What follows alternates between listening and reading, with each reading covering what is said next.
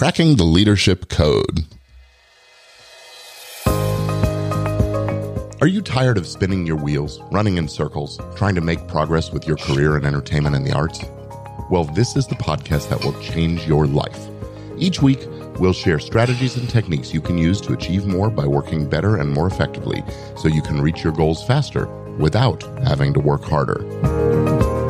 Hi, I'm Gordon Firemark, and this is More, Better, Faster. You know, if you're an entrepreneur or a business person, a writer, actor, comedian, magician, an influencer, or even a lawyer, you may not think of yourself so much as a leader, but it's your ability, your willingness, and your skill at leadership that are the traits that will set you apart from the rest and catapult your success. Now, my guest today, Alan Hunkins, helps leaders combine the performing art of leadership with the science of high performance. As a 20-year road warrior, facilitator, and coach, he's worked with thousands of groups in many, many different countries, and his clients come from every major industry, including 42 of the Fortune 100 companies. His new book is called Cracking the Leadership Code, 3 Secrets to Building Strong Leaders. And he is calling in from his home in the Netherlands today. Welcome to More, Better, Faster, Alan. Thank you for being with us. Oh, it's my pleasure to be with you, Gordon. Thanks so much for having me. Well, I'm looking forward to our talk. I want to start with your bio that I just used to introduce you. It talks about the performing art of leadership, and I want to know, what do you mean by that? Sure. Well, my background is actually, I trained as a professional actor and went to a Master's of Fine Arts at a theater conservatory out in Milwaukee, Wisconsin. And, you know, when you are in acting school, you have to put yourself under the microscope, literally, as it were, you know. So for me, what I realize is that, you know, all of us play roles in life. You learn this as an actor, clearly, but, you know, whether that role is an acting role or it could be as a husband, wife, partner, father, daughter, child, right? We all play roles in life. And to learn how to do it with intention, there's a lot that we can learn from the performing arts, and recognizing that one of the things that's so important for leaders is we traffic in people's attention. And so who knows better than how to engage people than performing artists? So I think this idea of understanding that we as leaders are our own instrument, that what we say and what we do, what we don't say and what we don't do with our voice, with our body, how we communicate what we say, how we say it, that's such an integral part to being an effective leader. So I like to bring that side, that kind of creative, you might call it the right brain side, along with the science, the neuroscience, the biology, the psychology of the science of high performance. And to me, great leaders are able to blend those two characteristics together. Very cool. So now you've said that leadership isn't about you shining, but it's about helping those that you lead to shine. That becoming a strong leader comes down to the choices we make and the habits we create. Can you elaborate a little bit more on that? Sure. Yeah, it's interesting. So a lot of leadership is about embracing a paradox. Like on the one hand, you are the most important person. And on the other hand, you are the least important person. And I think it's also having the wisdom to know, when do you lead from the spotlight, the center? When do you lead from in front? When do you lead from behind? When do you lead from the side? When you coach along the way. And so understanding where you are and how that fits is so important. And that takes a huge degree of self-awareness, which is the baseline characteristic of emotional intelligence. So understanding that is key, because it really doesn't matter whatever business you're in. We're all in the people business. We're all trying to influence other people. So that's where I'd start with that. So you mentioned emotional intelligence, and I suspect most of our listeners do know what that is, but can you fill in the blanks a little bit on that? Sure. So if you think about the people that you have always respected and admired as good leaders, my strong suspicion is that they are emotionally intelligent. That they have a sixth sense for people. So emotional intelligence is around, first of all, having a self-awareness. Do you even know what a feeling feels like in your body, and could you express it? Now, if you're emotionally intelligent, you think, of course I can, but there's a lot of people that can't actually do that. That's the first step, is that self-awareness. Then the other big piece to emotional intelligence is relationship awareness, is recognizing what is the impact that I'm having on someone else right now. And are you clued into that, or are you tone deaf to that? And so these characteristics of the interplay between self and other is the basis of strong working relationships. And ultimately, at its core, leadership is relationship. It's a relationship between someone who chooses to lead and someone who chooses to follow. And you said that in your book that people today are really hungry for a new type of leader. So what's the old type and what's different about the new one? Yeah. So the old type, I sometimes call the old school leader, really is an old, outdated holdover from the Industrial Revolution, which was really about I'm in charge, and it's a command and control model, which is really basically I tell you what to do and your job is to shut up and do it. Now, that may have worked. We may have gotten away with that back in the day of the Industrial Revolution, when 90 to 95% of employees were literally like modern times, Charlie Chaplin on the assembly line, right? Just the widget factory, right? Where literally, I mean, there's a famous quote from Henry Ford, the founder of Ford Motor Company. He was talking about the employees, and he said, "Why is it every time I want a pair of hands, they come with a brain attached?" I mean, literally said things like that. So that was not unusual. And so it's amazing how much of our leadership playbook today is this leftover carryover from that antiquated industrial age time. I mean, the fact is we can laugh at it now, but it just doesn't serve us. And so what people want today in our leaders, because the world has changed, right? So we think about it, we have so much more transparency. I mean, back then in the industrial age, if you wanted to look for a new job, there was no LinkedIn, there was no Glassdoor. You were sort of stuck where you were. And so now we have, with computers and transparency and choice that we have, we know where the grass is greener and we're not afraid to jump ship. And so realizing that what people are hungry for is we want to, first of all, work in and with others and organizations that have some sense of purpose, right? It isn't just a paycheck. I mean, a paycheck's important, but it's not everything. And so recognizing we want some sense of purpose, I think, which is what drives so many artists, right? We want to be creative and express ourselves to some greater sense of purpose. And then we also want to connect with empathy. We just want real, authentic human connection. And we want people who can be transparent with us. So this is the new type of leader. And if you look at, today, in the workforce, 59% of our workforce is Gen Y and Gen Z, and they really refuse to play by the old rules that maybe older generations were willing to basically shut up and just put up with lousy leadership. Today, they're jumping ship much faster than we used to. So, leading with empathy, what does that look like from what does it look like? Yeah. So what is leading with empathy? Good question, Gordon. So let me first define empathy at its simplest level. So empathy is showing people that you understand them and that you care how they feel. And so as you hear that probably sounds like the most basic of human things to do. And on a certain level, it is. However, it's not so easy, in that what it takes to really understand people and to care how they feel is you have to be willing to invest your time and patience to give people some space to express themselves fully. And I think this is a perfect time to recognize that if anything going on in the middle of this COVID-19 pandemic is this gives us an opportunity to be exceedingly, exceptionally human in how we deal with other people. I mean, we are having this experience where we are basically collectively, globally having a collective trauma, all of us. And so realizing one of the most valuable things we can do to help people through traumatic symptoms is to express themselves. So leading with empathy, you don't need to be a psychologist. What you need to be is a patient listener and say, what's up? How are you feeling? What's on your mind? What's distracting you? And giving people the space, the time, some people call it the psychological air, to breathe.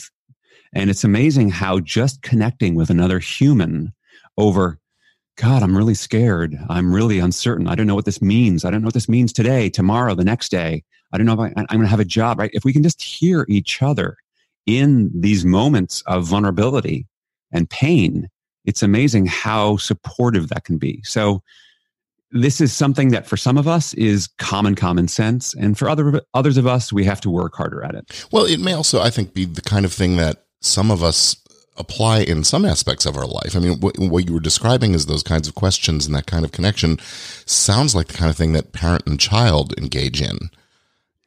Yeah, it is certainly something that I think some of us are more comfortable, either parent-child or with friends. Yeah. And what we're suggesting is, even in a work relationship, and this is a great test of it, is the fact is we're all human, right? And so it's letting the guard down, that sense that I have to somehow, if I'm working, that I have to check my feelings at the door, right? You're probably familiar with that, right? This is a business we're running, right? You've got to check your feelings at the door, which if you stop and think about that, Gordon, it's a very strange expression because technically you can't actually check your feelings at the door. Now, what you can do is you can suppress your feelings at the door, which is exactly what we do, right? We put on this mask, right? It's like I put on my corporate or my business work game face and I sort of pretend to be someone I'm not.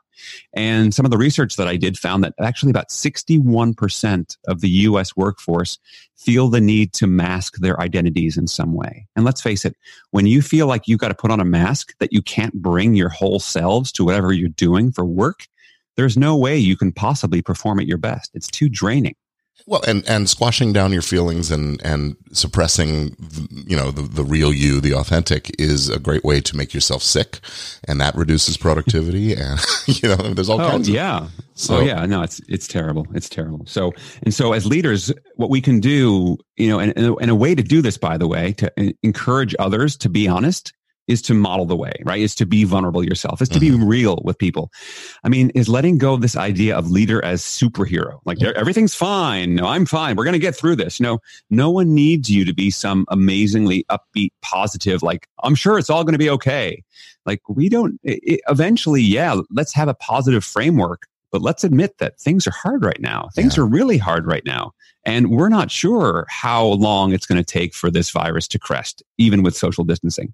So for us to be real and to acknowledge that is hugely valuable as a leadership perspective. You talk about some habits that these new leaders can develop to bring more empathy into the workplace, the environment, whatever it is, they're into relationships with audience and followers. What are some of those habits? Yeah. So there's a number of habits that you can do if you want to cultivate and strengthen your empathy muscles, as it were.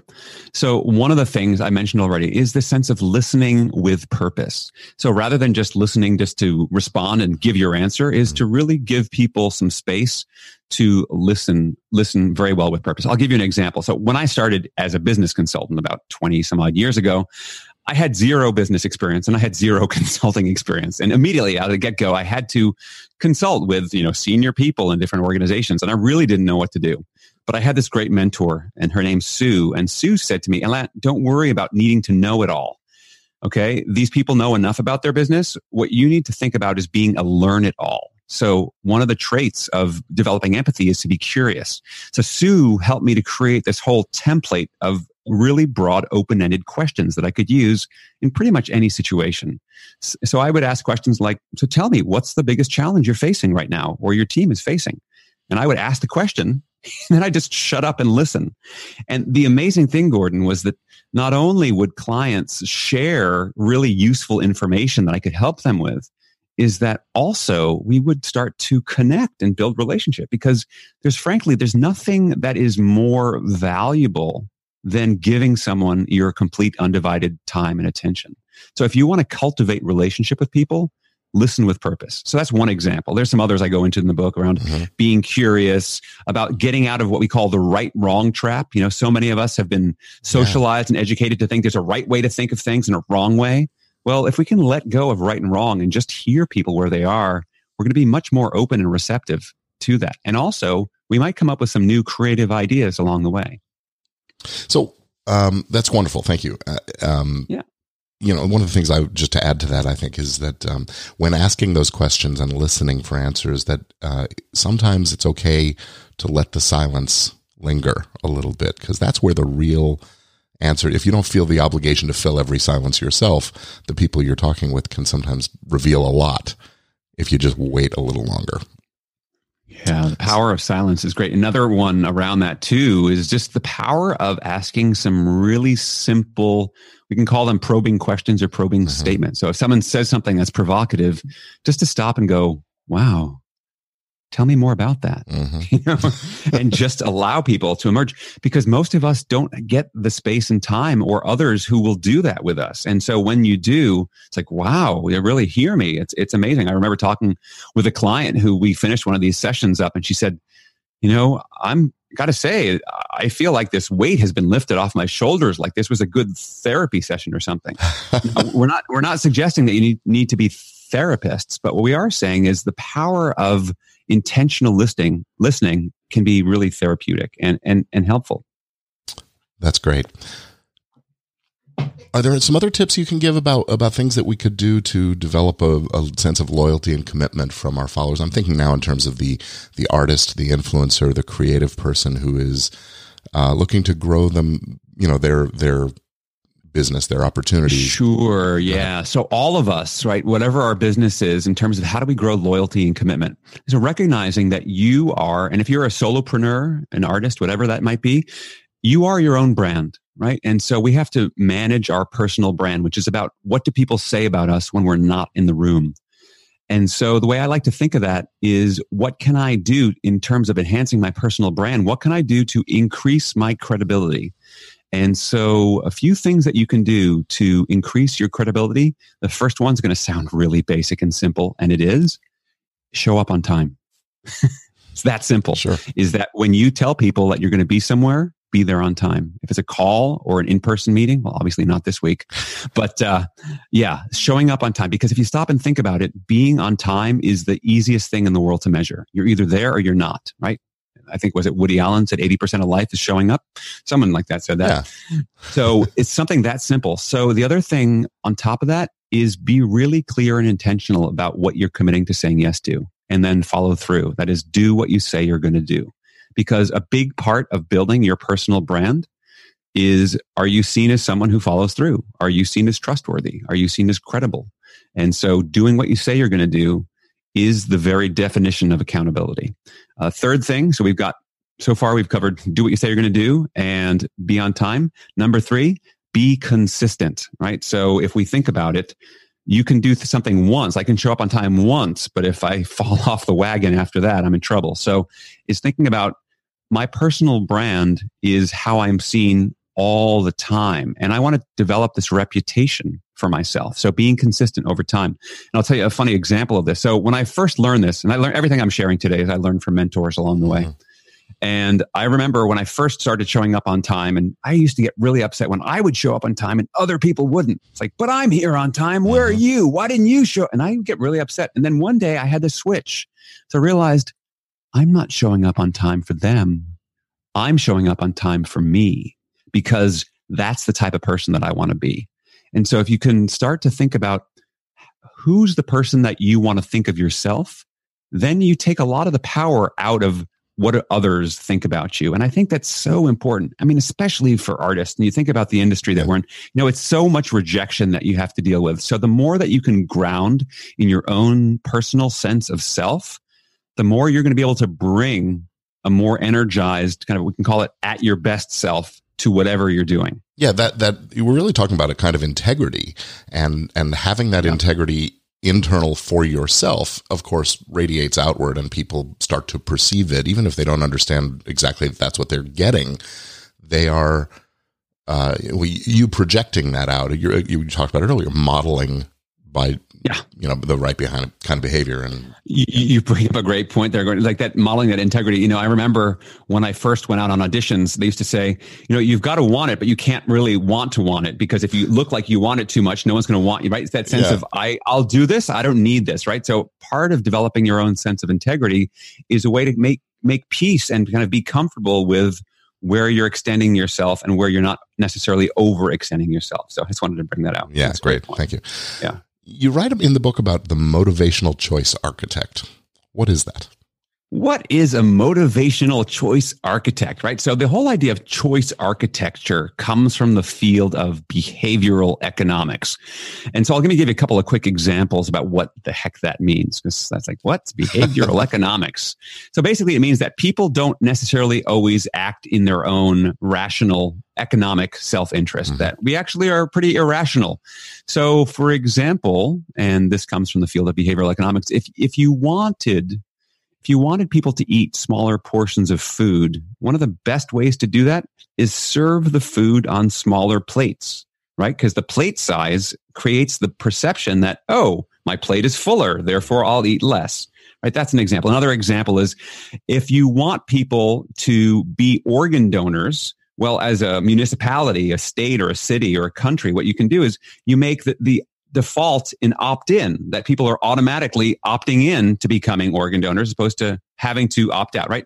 So this is all about removing friction for people's decisions. So that's what behavioral economics is. And if we think about leaders, you can't actually, I call it the dirty little secret of motivation, which is you can't actually motivate anybody else. Because think about it, if you think that it's your job to sort of command and control someone to be motivated, then you're falling back into the old school command and control, right? Old factory industrial age mentality. Okay, so then what do I do? Okay, so then the challenge is, as a leader, what can you do to create the conditions where motivation is most likely to happen? And so this is the whole idea of being a motivational choice architect. So if traditional architects design structures, right, using point, line, et cetera, to design buildings, a motivational choice architect designs work environments for people to be motivated and thrive. And so that means we have to understand what are the things that create an environment. And I write about 4 basic fundamental human needs that need to be satisfied in order for people to be motivated.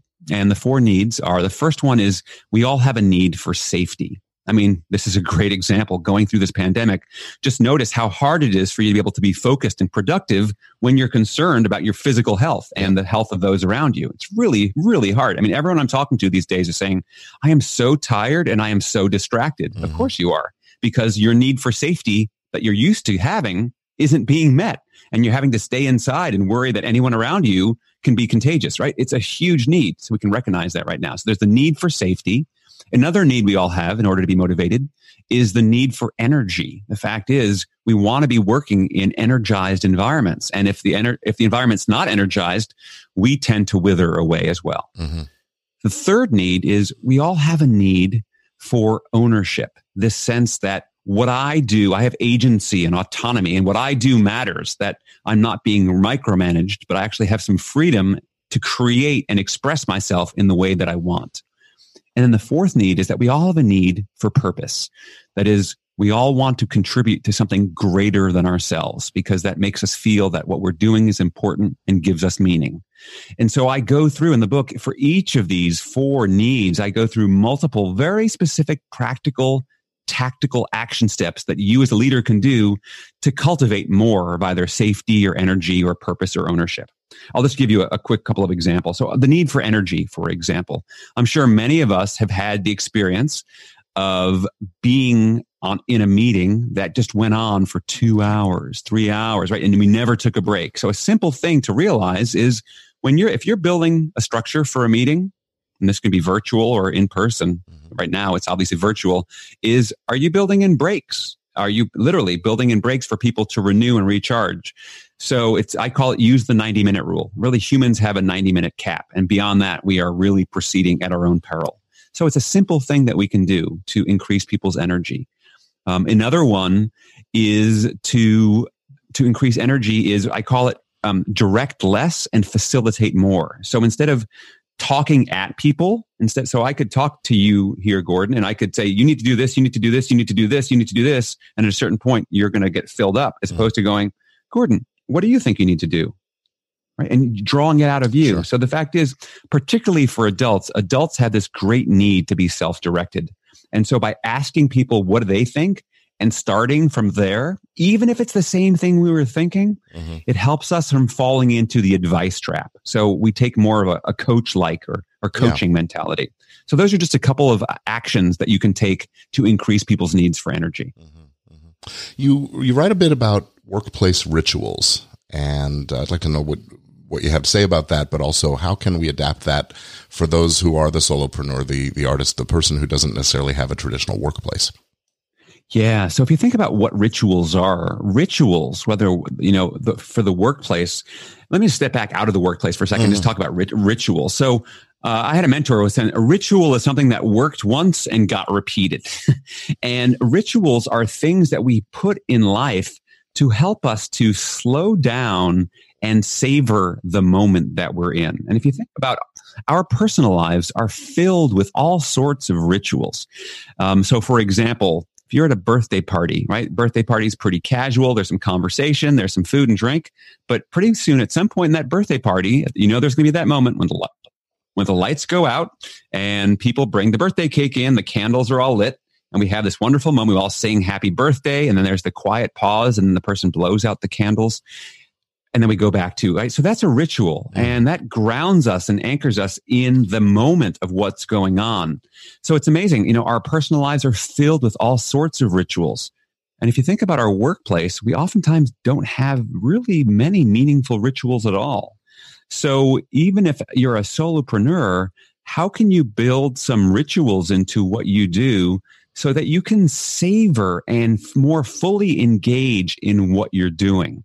So whether or not, I'll give you an example. I mean, one example could be, how do you show up? Like before, let's say you're a solopreneur and you meet with clients. Do you have a ritual around what you do immediately before you meet with the client?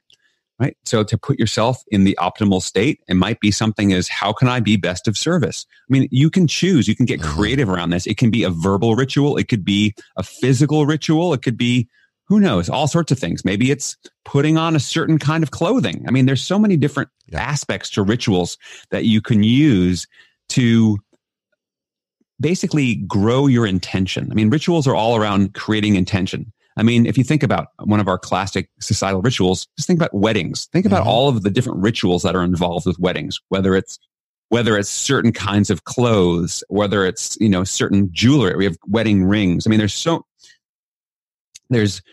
many different things that are going on that during a wedding, multiple rituals. And so giving ourselves the space and time to create rituals that have meaning to us will just help us to ground more powerfully into whatever it is we're doing.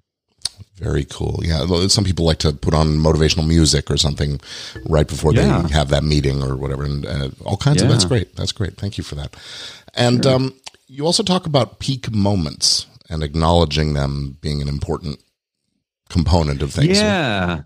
So one of the things, if we think about peak moments, the fact is, and I think most artists can relate to this too, is the fact is in all of our live experience, you know, let's say if our life is a movie, right? We shoot all the raw footage. When someone says, "Hey, how was your day?" You don't actually go through and narrate the last 24 hours. You pick and choose peak moments, right? You tell about the most exciting parts of, hey, you'll never guess, but you know, I went to Starbucks today and Brad Pitt was in front of me online. You might pick that moment out. You know, you probably wouldn't share the boring stuff, or as like we like to say, you leave the boring stuff on the cutting room floor. Yeah. Right. And so I think recognizing that in our workplaces are filled with peak moments. So for example, a first day on a job, or maybe it's the first day of a new project. I mean, there's a sort of wonderful honeymoon period where the expectancy is high. And how do we leverage that? How do we take advantage of those moments and build more into them? Because let's say you're working with a client on a new project. The fact is that first day and that first meeting, that first impression is going to count for a lot and either set you on the right track and build momentum in the right direction, or if it doesn't go well, it's going to set you down the wrong track. And so for me, understanding where are those critical peak moments, and then what are things that we can do to heighten the emotional impact of those peak moments. So there's, you know, another quick, simple example. I have another mentor who is the king of the handwritten thank you note, right? Again, closing off a project, how do you follow up at the end?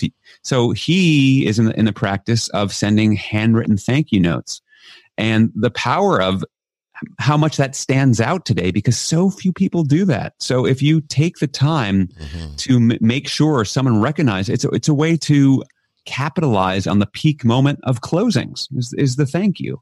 So recognizing in our relationships, there are multiple peak moments. And if we take advantage of those, we can make the most of those relationships and become more influential and more impactful. Okay. That's great. So the book is called Cracking the Leadership Code. subtitled 3 Secrets to Building Strong Leaders. It came out, last week? Came out last Tuesday. Yeah, and it's currently the number 1 new release on Amazon in the business communication category. Congratulations. That's awesome. Well, thank you. It's exciting. So it's available on Amazon and I presume other book sellers. Yep. You can get it on Independent Bound, IndieBound, or Barnes & Noble or Amazon. It's available on all 3 platforms. And it's available in Kindle format as well as... In Kindle, and it's coming out pretty soon as an audiobook, I think within the next month, if all goes well. Yeah, and if people want to learn more about the book, you can go to www.crackingtheleadershipcode.com. You can learn all about the book. You can actually download chapter 1 right from that page as well. So that's probably the best place to learn about it. You can also connects right to my website as well. But crackingtheleadershipcode.com is a lot easier to spell than Alain Hunkins. So we'll leave it at that. You can find me otherwise. And you can also connect with me on LinkedIn too. That's where I do most of my social media posting. That's Alain, A-L-I-N. Exactly. Alain, A-L-A-I-N, Hunkins, Hunkins. Yeah. All right. Well, Alain, thank you so much for joining us on More, Better, Faster. I'm sure our readers get a lot out of this and out of the book as well. So I wish you the best of luck.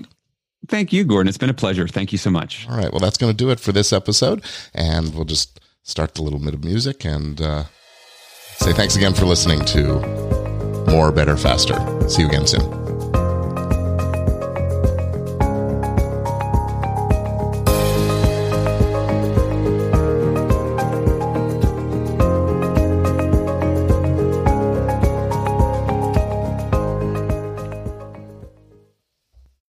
This Valentine's Day, Dunkin's got the perfect pairings to show your love. So get down on one knee with a dozen brownie batter donuts and a cocoa mocha signature latte. Or make them swoon with a strawberry dragon fruit Dunkin' refresher with a Cupid's Choice donut.